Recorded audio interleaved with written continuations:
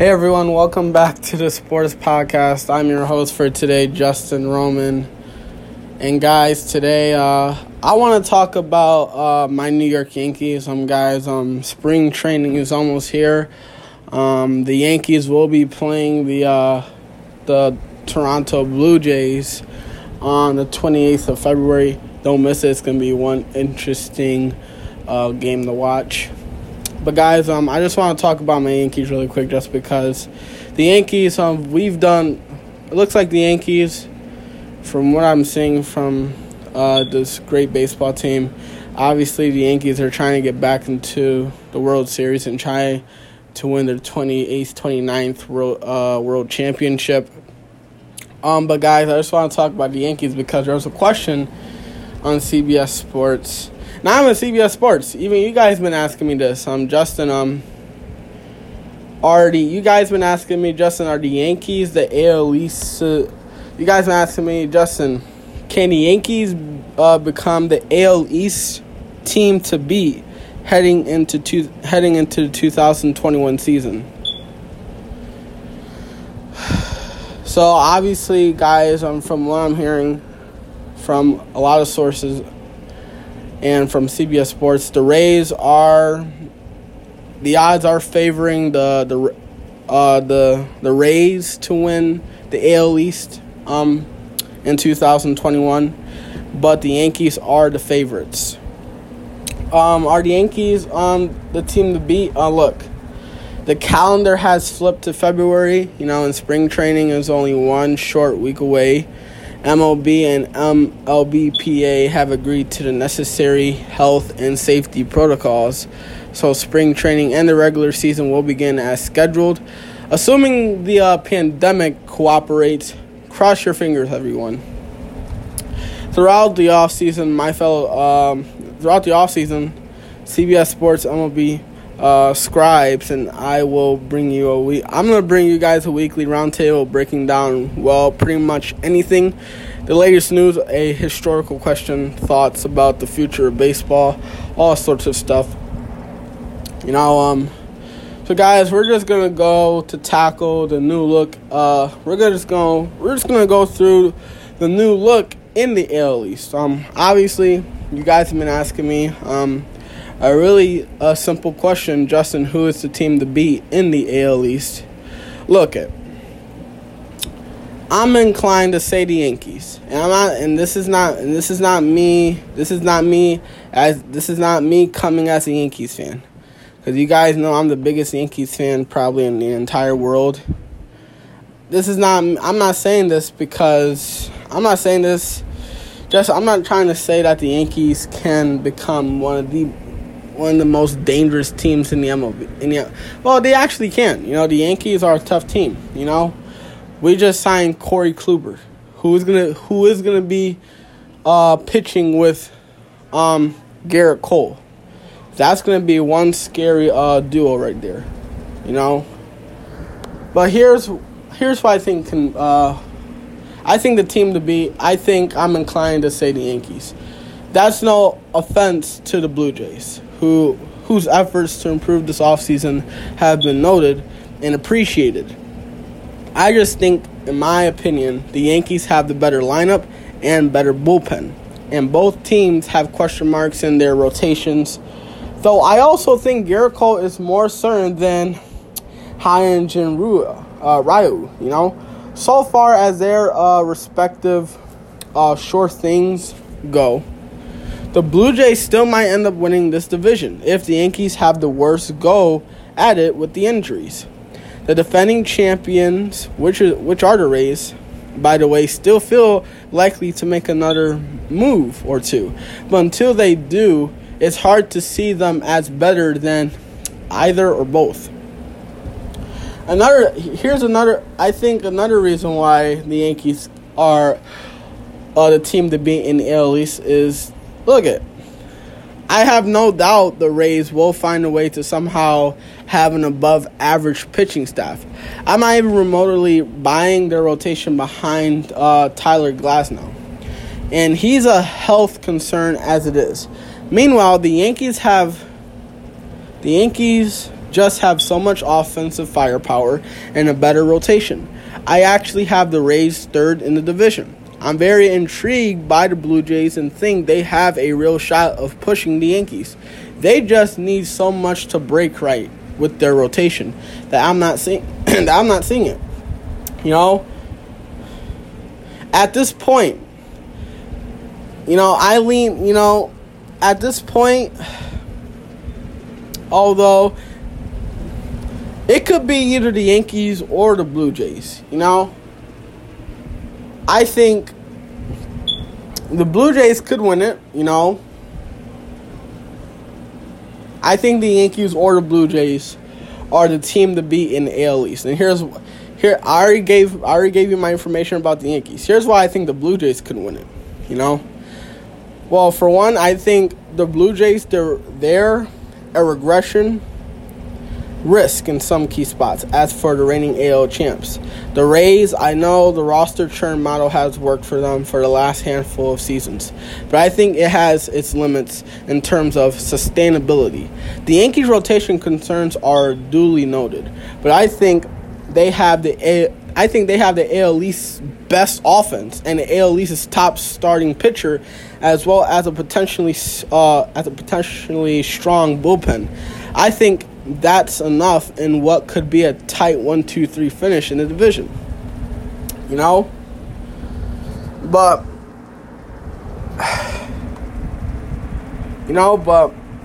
overall, I was about to say something else. Also, here's another reason why the Blue Jays can win it. The Blue Jays have definitely improved this offseason. And when you have that much young talent, it can come together very quickly. I think they are the clear number 2 team in this division now that the Rays have taken a step back. The Rays will contend in 2021, no doubt, for sure. But they lost a lot of good innings in Blake Snell and Charlie Morton, and I don't love their offense. If Randy Arozarena didn't do something heroic in the postseason, they didn't score. But overall, I have my Yankees winning this. Winning this tough division. Because one, New York's biggest pitfall is injury risk. It's not talent, it's injuries. And they have a knack for turning unheralded pickups into quality contributors, like Gio Urshela. Do it once and it might be a fluke. Do it as many times as the Yankees have done over the years. And it's a skill. I think it's kind of dumb the Yankees are ducking under the $210 million luxury tax threshold this season. They realize they won't have this core together and in its prime forever, right? But in my opinion, I still think the Yankees are going to be the best team in the AL East and probably the best team in the American League overall. The Blue Jays and Rays won't go for the Blue Jays and Rays, both of those teams won't go quietly though. Don't sleep on the Blue Jays and Rays. So, and look, I think both Tampa and Toronto have first place worthy rosters. But for now, I'll say that the Yankees' healthy power hitters will be what makes. I think the one thing that's gonna make the Yankees much better than the Blue Jays and the Blue Jays and the Rays is one thing. Is having first place worthy rosters. And not only that, but the Yankees have a much healthier power. They have much healthier power hitters. That's gonna be what makes them the team to beat in the AL East, especially considering a lot of success of the Yankees' 2021 rotation depends on the health of their new starters. So if the Yankees want to win, I think the Yankees can win this division. They just need to stay healthy. That's all I gotta say about that. But it's gonna be. I think this is gonna be. It's gonna be This is going to be a really fun. It's going to be a really interesting season. The Yankees, Blue Jays, and I'm taking the Yankees, but I'm not sleeping on the Blue Jays and Rays. Both talented teams. It's going to be a pig fight. That's all I gotta say. But I'm gonna take the Yankees winning it. I'm gonna say the Yankees will be the team to beat in the AL East. Okay, guys, let's get to football. Guys, let's talk about the New York Giants really quick.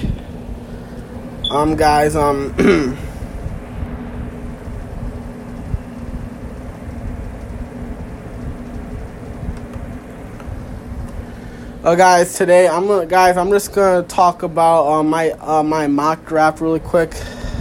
I don't really like getting into my mock drafts, but I want to do it because I want to let you guys know, because I want to do this because I care about you, and yeah.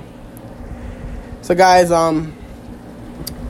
here's my mock draft for Daniel Jones and how he can succeed next season. Look, the Giants need to hit on their upcoming 2021 draft class. After a nice rookie draft class in 2020, along with an unproven 2019 rookie class, the Giants need to hit again in a pivotal offseason. It all starts with consistency, and the front office must identify men of integrity, character, and durability who can stay healthy, not be distractions, and make plays to contribute all over the field. The Giants overall haven't done nearly a good enough job drafting this entire decade, and especially in recent seasons. But the fresh blood of Joe Judge and his staff has invigorated confidence in John Mara, and he feels this team is back on the right path. So guys, we're gonna take a look at how I'm gonna just explain to you guys, and we're just gonna take a look at how the Giants might approach this draft. I'm gonna explain it to you guys, and some prospects, to be sure, you may hear called come April. So guys, heading in round one. So the Giants in round one, the Giants have the 11th overall pick. Obviously, obviously this is no-brainer. This is not a no-brainer right here. Obviously, I got the Giants taking wide receiver Jalen Waddle from Alabama. And here's why. In round one, Dave Gettleman and Joe Judge stay with the theme of offense for the fifth straight year for the New York Giants. The Giants' offense has to look different next year. And here, we're giving Daniel Jones a shiny new weapon from Coach Judge's old stomping grounds. Enter Jalen Waddle. Jalen Waddle electrified Tuscaloosa in the SEC for 3 years while helping bring another national championship to the Crimson Tide. In 3 seasons, Jalen Waddle accumulated, my bad, can't even talk. Accumulated 106 receptions for 1,999 yards and 17 receiving touchdowns. He also racked up another 947 return yards on both punts and kicks, while taking 2 punts for 6 and a kick return for a touchdown as well in his first 2 seasons with Alabama. Waddle would be a dream fit on the New York Giants. He is an explosive weapon who can break any reception into a big one, which is something the Giants have sorely missed since Odell Beckham Jr. Now, if you're going so look at Waddle, in my eyes, he would add much needed speed, route running ability, a home run threat, and a raw natural talent to the wide receivers room that currently lacks in those 4 departments.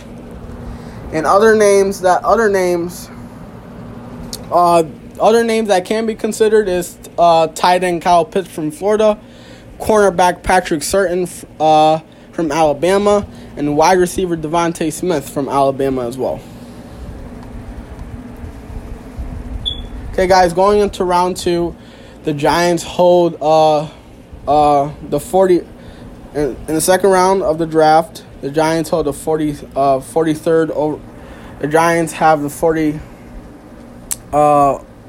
overall pick. And look it.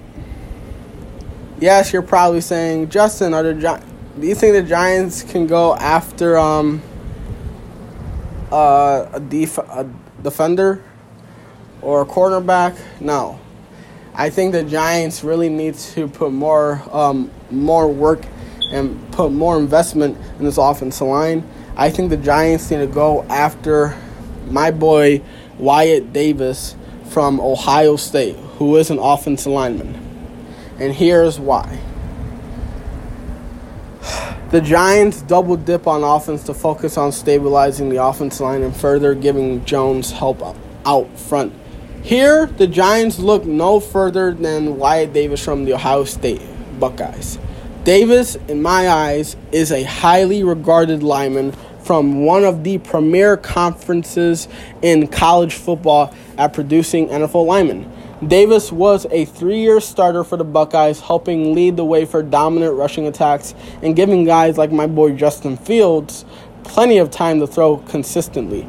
Davis enters the draft as a one-time All-American, 3-time Big Ten champion, and has one CFP appearance under his belt. Davis can immediately challenge for a starting job at either right or left guard. In the scenario where the Giants cut Kevin Zeitler, he could slot in at right guard and start. He could also look to challenge Will Hernandez and Shane Lemieux at left guard, who both left much to be desired on the field with their play in 2020. And other names you can consider is edge and outside linebacker Jalen Phillips, or linebacker Jalen Phillips from Miami, or linebacker Chaz Surratt from UNC. So, guys, going into the third round with the 75th overall pick, I think it doesn't really matter. This draft is really talented, and I would love it if the Giants go after cornerback, CB, going after a cornerback, and that his name is Asante Samuel Jr. from Florida State. Here is why. Brace yourselves, Giants fans. The longtime foe and notorious Giants killer, Asante Samuel, is back in the NFL. No, not the one who used to terrorize quarterbacks and bait them into constant mistakes, but his son, Asante Jr., is ready to create his own name for himself. Giants fans may best remember Samuel for dropping the potential game-clinching interception, in the Super Bowl, and the Giants had famously beat the then undefeated Patriots.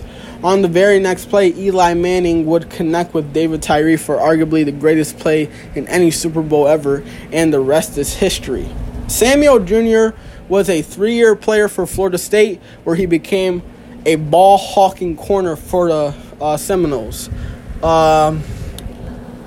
Samuel Jr. racked up 4 interceptions along with 29 pass deflections, 2 forced fumbles, and 97 tackles in his ACC career. Samuel Jr. also looks the part at cornerback and likely will be able to play both inside in the slot and outside on the boundary. He is impressive in both man and zone coverage, where he has a knack for finding the football and making plays on it. The Giants secondary could use more playmakers. Monte Samuel Jr. could fit right in the help lockdown and lock down the corner spot across from James Bradbury. The secondary was surprisingly a nice unit in 2020, but needs to keep being built and improved over time.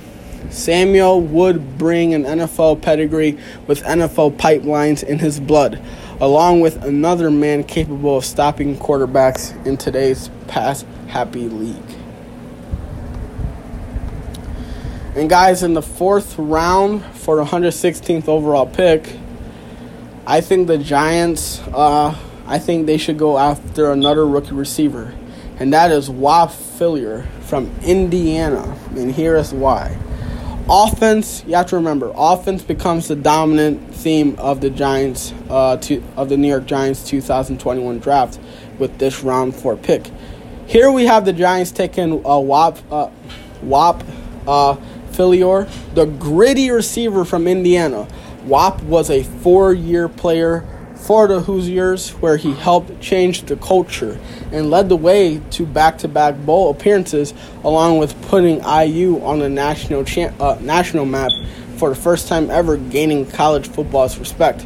Wap's most productive season came in 2019 when he collected 70 catches for 1,000 yards and 5 touchdowns.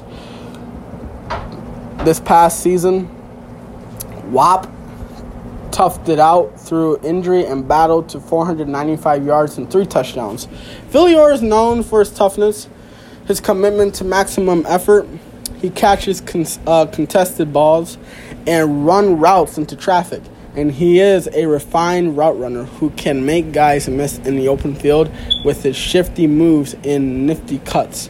Florio would again add another element missing from this offense.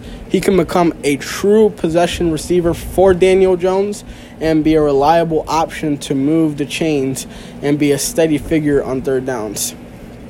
Wap is a high-intensity, high-effort player who has fun playing and always has a smile on his face while doing so. Adding him and Jalen Waddle into an offense with Sterling Shepard, Darius Slayton, and Saquon Barkley, and the Giants may have something brewing again offensively in 2021.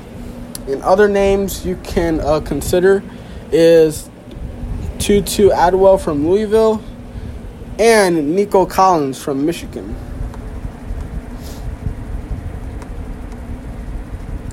And guys, for the last pick, which is the 6th pick, the last pick in round 6 of the draft, the Giants hold 172nd overall pick. I think the Giants should go after a linebacker who is a fellow teammate for Tate Crowder, linebacker Monty Rice from Georgia State. Oh, no, for Andrew Thomas. Monty Rice was a productive, rangy 4-year player in the SEC lining up for the Georgia defense. Rice enters the NFL at 6'1", 235 pounds, as an undersized, speedy linebacker that can make plays in space and has decent coverage skills. Rice plays with an engine similar to that of Tate Crowder's, who was Mr. Irrelevant as a linebacker coming out of Georgia last season. Oh, yeah, it was Tate Crowder. My bad. Rice had 219 tackles, 2 sacks, 3 forced fumbles, and 1 recovery and 5 pass deflections. Rice looks like a high upside pick with the ability to provide another linebacker that can help the Giants' pass defense. The 2 former Bulldogs and Crowder and Monty Rice would look good in blue together, helping Blake Martinez line the defense up and form a nice depth chart at linebacker. Oh, guys, never mind. I can't speak today. I forgot the Giants have 2 6th-round picks. And, guys, the Giants also hold the 177th overall pick in the 6th round, in round 6 of the draft. I think the Giants, I think they should go after a tight end. Evan Ingram hasn't been looking great, Obviously, the Giants won't have a chance to get, obviously the Giants won't get the chance to get Kyle Pitts from Florida State, but they will get another guy, and Daniel Jones will probably play pretty good. This guy, Noah Gray, tight end from Duke, and here's why. The Giants' last pick, we give Daniel Jones another player to be excited about and a familiar face. Gray was at Duke for Noah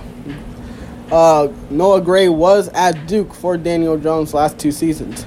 although never a featured premier player, Gray has been a reliable presence at tight end where he can make plays in the passing game with soft hands and crisp routes. More importantly, he has shown a willingness to block, something that has been sorely missed from the Giants tight ends for several years.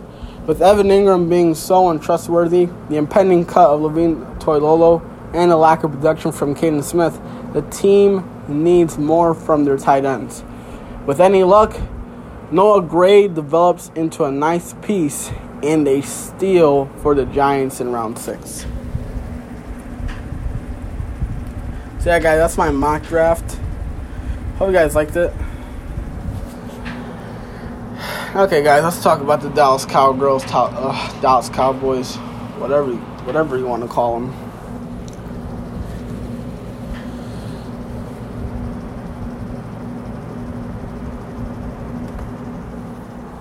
So, guys, there was a report today on NBC Sports 2 hours ago. There was a report by Mike Florio.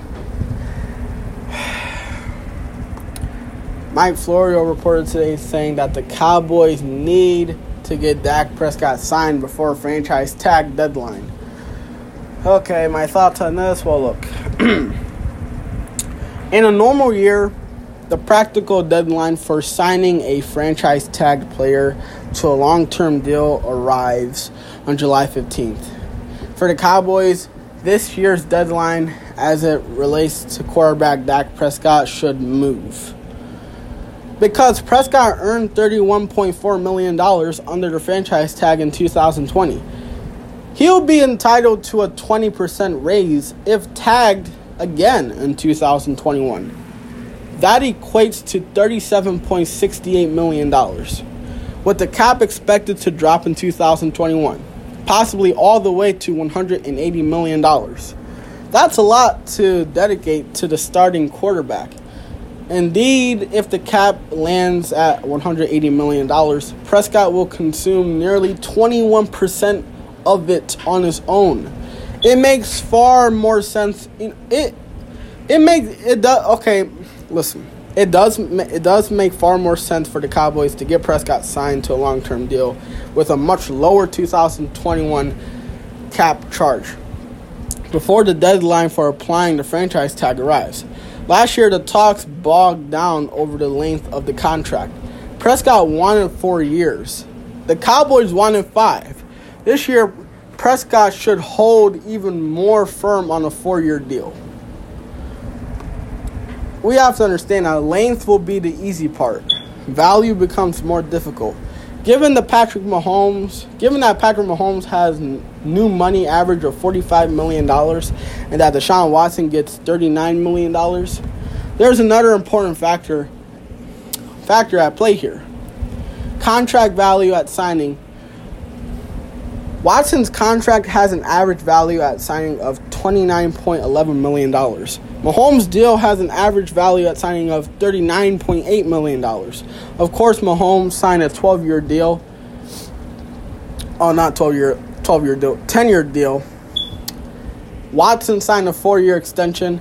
Prescott, if he signs a 4-year deal, he will be back at the table after the 2024 season.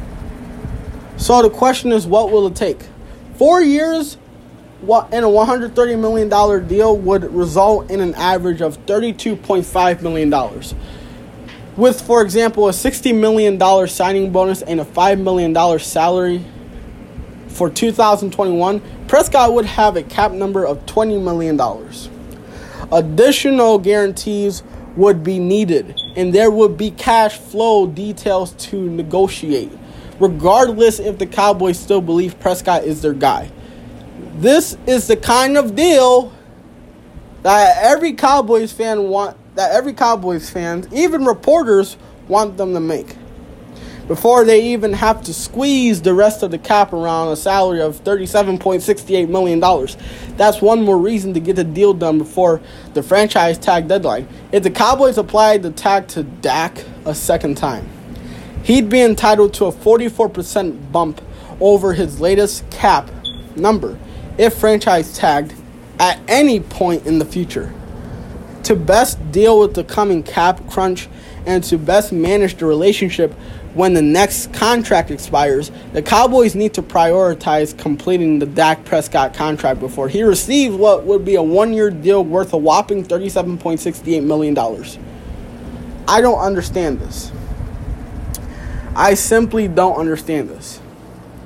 Why would you want to resign a quarterback that was supposed to play on his franchise tag, didn't even get a chance to do that because he got hurt in Week 5 against the Giants? I'm not resigning Dak just because I know this is not about money. This is about Dak improving and Dak trying to win a Super Bowl. You're not going to win. We don't even know. If I'm Dak, I'm going to stop and think about this. Because the Cowboys, for some reason, they're looking to rebuild. They have a really young defense. They have a really young offensive line. And who knows what the Cowboys' schedule is going to look like. We don't know if they're going to have the toughest schedule in the league. And if they do have the toughest schedule in the league, that's not going to be good for Dak. If you don't, you have to understand. Because in today's age of football, in today's game of football, we're not in the 70s, 80s, or 90s where it was all about defense. No, we're in 2021. Everyone's now to quarterbacks now these days. So, you need offense. Without no offensive line, you have to understand. Without no offensive line, your quarterback is not going to deliver the ball, or somehow he can get hurt. Or if that quarterback makes a dumb decision and tries to run into a huge linebacker and gets hit so hard, he gets the wind knocked out of him. Dak Prescott, if he really thinks that we all know that everyone, Cowboys fans, I know Cowboys fans are not that dumb. Why would you want your team to sign a quarterback that didn't even get a chance to play on his franchise tag? And now you want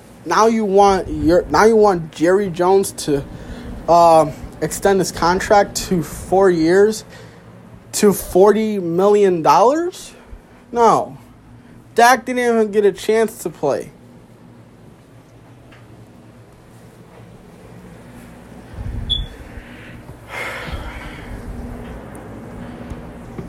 The Cowboys, they're gonna have to, if they resign. What everyone's telling me, that if the Cowboys resign Dak, they're going to get offensive linemen. They're gonna make sure that he's okay, to make sure that he's healthy, to make sure that he doesn't get hurt again. That's what you're telling me. Because Cowboys, don't get me wrong, the Cowboys, they made some good moves. They got some good. Yes, you got CeeDee Lamb. Yes, you got Tre'Davious. Yes, you got Trevon Diggs. You got Tyler Biadasz, who was named one of the best centers in the league. And that didn't get you anywhere. Or unless you can find an all-pro veteran in free agency, this doesn't make sense.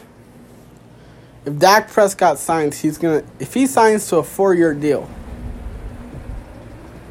Dak will probably be 31 or 32 years old when that whole extension is over with.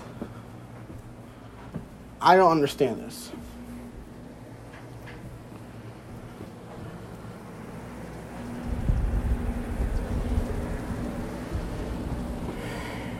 I just don't. But let's see what happens.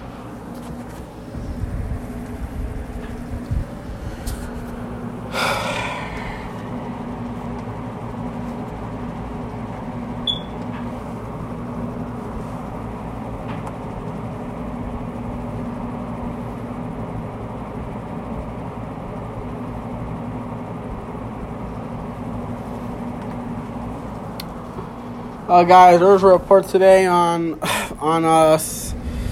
There was a report today on NBC. I never get anything from NBC. This is actually, guys, my first time getting a report from any sport from NBC. I'm usually on CBS Sports, but guys, there was a report on NBC that the Chicago Bears they're unlikely to trade for Carson Wentz if he isn't all in with the franchise. Okay, so what's this saying? Well, it's easy. Look at one of the worst kinds of relationships is I can't even talk today.